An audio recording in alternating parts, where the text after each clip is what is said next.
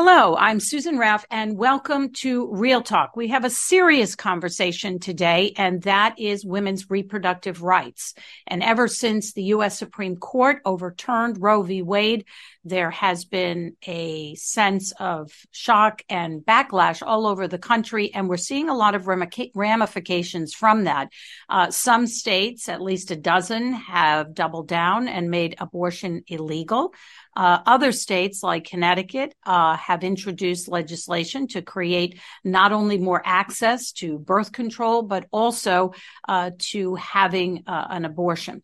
But the recent decision by Walgreens not to prescribe or dispense or sell, I should say, an abortion pill in some states has caused a lot of controversy. And now lawmakers in our state have decided that we shouldn't do business with Walgreens.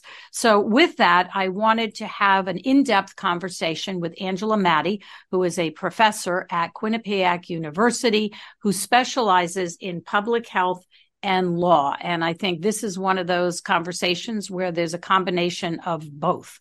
So we want to thank you and welcome to Real Talk. Well, thank you for having me, Susan. I'm delighted to be here and still trying to get my head around why we're having these conversations 4 decades later. But happy to have a discussion with you on this important subject. And I think as you and I have talked, we're going to have these conversations for a while, because even though the decision is still very fresh, it's almost a year, right? June 24th, I believe, was the day. And it's not a simple situation. Connecticut has really many lawmakers, bipartisan, are making birth control more accessible. They are protecting a woman's right to have an abortion. As you know, some states now, even if you go to another state, will prosecute. And so let's talk about Walgreens and some of these big pharmaceutical chains. It came out recently. January, both Walgreens and even CVS said that they were going to seek certification of this drug, but now they're being very selective on the states that they will do business with. So tell me about this abortion pill. It's been legal for over 20 years. Over, I think, 5 million people use it, and it's used for other things. Yes. So, as you said, this pill went through the rigorous FDA clinical approval process. So it's deemed clinically a good drug to use, good in terms of a clinical perspective. It's been on the market for about 2 decades, and it also has, like many drugs, other uses, treatments for ulcer and miscarriages and things like that. Right now, the Walgreens and the CVS's retail chains have found themselves in the middle of probably the most polarizing issue of our generation. I don't think they anticipated this to happen, but they are in the middle of it right now. The drug requires certification. So the Federal Drug Administration requires a certain class of drugs, a very narrow class of drugs. They call them REMS, risk evaluation mitigation strategies associated with it. So if you want to prescribe it, you have to be able to date pregnancies. You need to have the ability to diagnose, tubular atopic pregnancies, provide follow-up care. Pharmacies have to have certain expertise to be certified. That's what Walmart means. And patients have to sign a patient agreement form. And right now, Walgreens did come out with a statement saying that they will dispense it where it's in legal jurisdictions once certified by the FDA, once they go through this whole process. And that's my understanding right now, that there are 12 states that they would not dispense in, right? Those are 12 states that have banned abortion. But what's interesting, I think, in this is that Connecticut is not one of those states. But yet some Democratic lawmakers feel strongly that Connecticut needs to stand up for women in other states. Is that a slippery slope? I know California recently, as we talked about, did something pretty significant. They canceled, or they're planning to cancel a contract of some $54 million with Walgreens if they do this. And California would not be, California is like Connecticut, right? Right. So, as you correctly identified, Governor of California has threatened to, put some large financial sanctions if in fact it happens. There's actually two things going on in Connecticut. The first, we just had Max Blumenthal and Max Flexner, who are the co-chairs of the Government Administration Election Committee, introduce a bill. The bill is HB 6905, as we like to do, put a lot of numbers. The title of the bill is an act concerning state contracting and dispensing, sale and distribution certification for pharmacy. And basically what this introductory bill says, they're going to require an affirmative statement where attached to that will be a penalty associated with false statement if pharmacies have a policy of declining to dispense any reproductive health care medication where doing so is legally permitted. So essentially what Representative Blumenthal and Flexer have done is something similar, tied financial constraints or penalties to refusing to dispense the drug. That's the first thing. There's also two very interesting cases right now that will have a significant impact on this. The first case is the case in Washington, where Connecticut state attorney generals have joined this case. And one of the major issues in that case is saying the REMS, the thing that we started talking about, the paperwork and the certification required to dispense this drug, our Democratic attorney generals and several other states' attorney generals are saying that that is too burdensome in terms of dispensing. It is different than the majority of other drugs where pharmacies don't have to be certified, patients don't have to sign a form, and providers don't have to be certified. You highlighted something that I want to backtrack a little bit. Sure. Some of this pressure, not for Walgreens and other pharmaceutical chains not to sell this drug, came from a letter that was sent to them by a group of attorneys general in Republican states who basically warned them that if they sell this drug, there will be legal consequences. So that's part of this as well. I mean, that really makes it very political, I think. It's very political. I had the privilege some years ago of being a Robert Wood Johnson Fellow on the U.S. Senate Health, Education, Labor, and Pensions Committee. And my mentor and the staff director at the time told me that, and this holds true a number of years later, there's nothing more political than this particular issue. And it really is a polarizing issue. And, I'm of a certain age. The fact that we are revisiting this issue just has me dumbfounded. I think a lot of people did not anticipate that. I know that there have been, over the years, a lot of attempts to try to push the Supreme Court to do so, and has not. But, politically here in Connecticut, both, in fact, there are two proposals by Republicans when it comes to reproductive rights, and this has to do with birth control, not only allowing pharmacists to prescribe and dispense birth control contraception, but also to sell contraception and Plan B, which is the morning after, if you will, in vending machines on college campuses. So I think their intent is that if you want to prevent an abortion and give people some protection, you want to make that accessible. So here in Connecticut, you see both parties coming together to do that. I'm not sure with this legislation penalizing Walgreens, if you will, it will have that same cooperation. Do you think? Probably not, because it's a huge issue in terms of polarization and really in terms of divide. I think Connecticut's atypical with the collaboration, and it's wonderful to see our hardworking state and reps and state senators working together on this particular issue. But it really is a polarizing issue, and it's an issue that I'm almost appalled. How could the government inject so much decision making between a provider and the patient? You know, it almost negates the patient-physician relationship.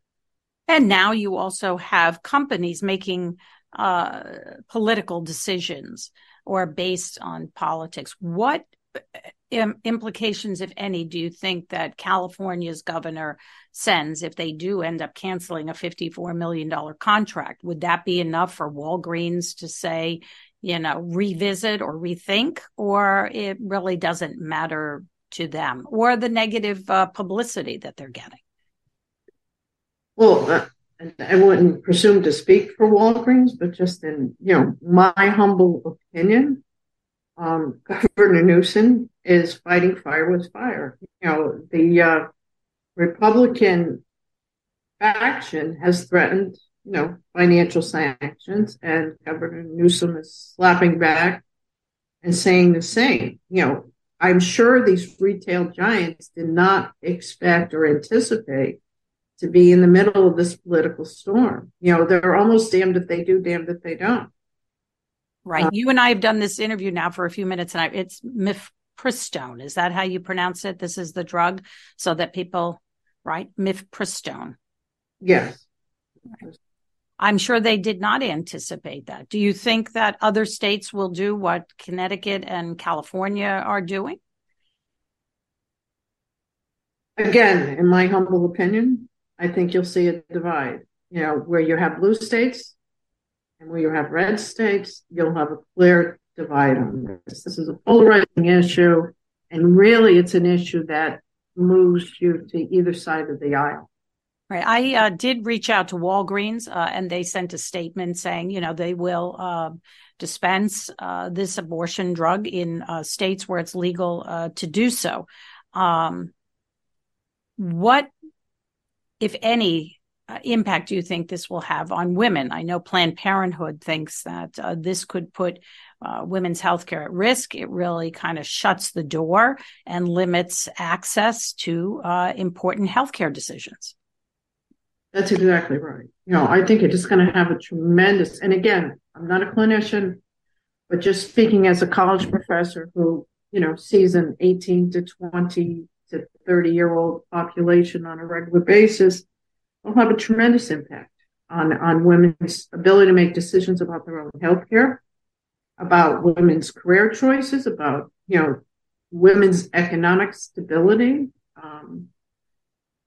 It just almost leaves me speechless to think that we in 2023 are having conversations that, you know, the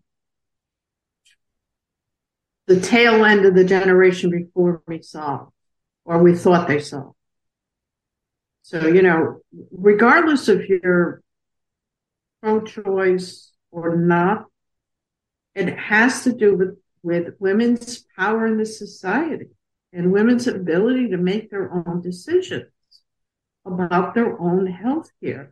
And the government, and again, in my opinion, as a mom, as a woman, does not belong in the middle of my discussion with my provider.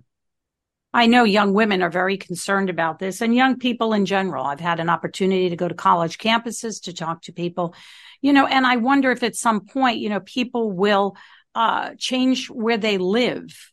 And now we're seeing maybe people change the way who they do business with if they can't get the health care that they need. So there's all sorts of studies on how this will derail women's career plans. An unplanned pregnancy in college could really put a woman off a career track, put a woman off the ability to be, economically independent. There's all sorts of studies in previous history in terms of seeking care that's not available to you in the state. And remember that ability to move from state to state is limited based on your socioeconomic status and your access to health insurance and things like that. So, it creates almost like a two-tier system of healthcare related to it. The implications for women's place in society are really tremendously impacted by this. And this drug is considered safe and effective by the FDA. And if people can't get that medication, they may take matters into their own hands. And that's unfortunate. That's what, unfortunately we saw, back in the 50s and 40s and 30s. We just don't want to see that. Yeah, no, and the literature supports that. The literature supports that. And I think that's important to underscore what you just said, Susan, that this is a deemed safe drug. We have the best clinical trial program, I think, available. There's a lot of criticism that it takes too long to get a drug to the market, that there's too much testing. But in the end, when a drug gets to the market, we have good outcomes. It's efficacious. It's a good thing. And this drug has been proven to meet the Food and Drug Administration's stringent requirement for 20 years. So it's a safe drug. Right. It sounds like that, this is kind of the tip of the iceberg, even though it's been almost a year since this very dramatic court ruling was made, that we're going to see a lot of states kind of trying to figure out what they're going to do, how they're going to do it. And unfortunately, companies are part of that equation, right? Well, to tell you the truth, as putting my business professor hat on, I would love to be a fly in the wall during some of these executive conversations at Walmart and CVS. How do they handle this? They're not used to being, a political hot potato. But in this particular instance, they're a political hot potato. If they go too far to the right, there are implications. If they go too far to the left, there are implications. So how do they, I would love to hear or see some of the confidential memos right now. Right. In terms of, and there's discussions going on in terms of how do we. Absolutely. I'll leave you with this. So, Walgreens has come out, and I had a response from them. I did reach out to CVS to see where they are, because I believe they also got this same letter from a group of Republican attorneys general. And so far, I have not gotten a comment on what they plan to do. But I think you're right. I think this has opened up a can of worms for a lot of states and a lot of companies. And, whatever decisions they make, they're probably going to face, whatever pushback on both sides. So with that, these are dangerous times, I think. And it's, especially if you're of the belief that, government should not be involved in the personal and health decisions of your body. Yeah. And they're complicated decisions because you have federal law, you have state by state law that varies. You have these two looming cases now in two different districts, in federal districts, one in Washington, one in Texas, and depending upon how they both are resolved, you may see this moving to the Supreme Court. So you may see this visited on that level. Well, Angela Mattie, I want to thank you for a very serious conversation as I started out today. And I think, again, this is going to continue for a while, and we'll have to see what happens. So thank you again for joining us on Real Talk.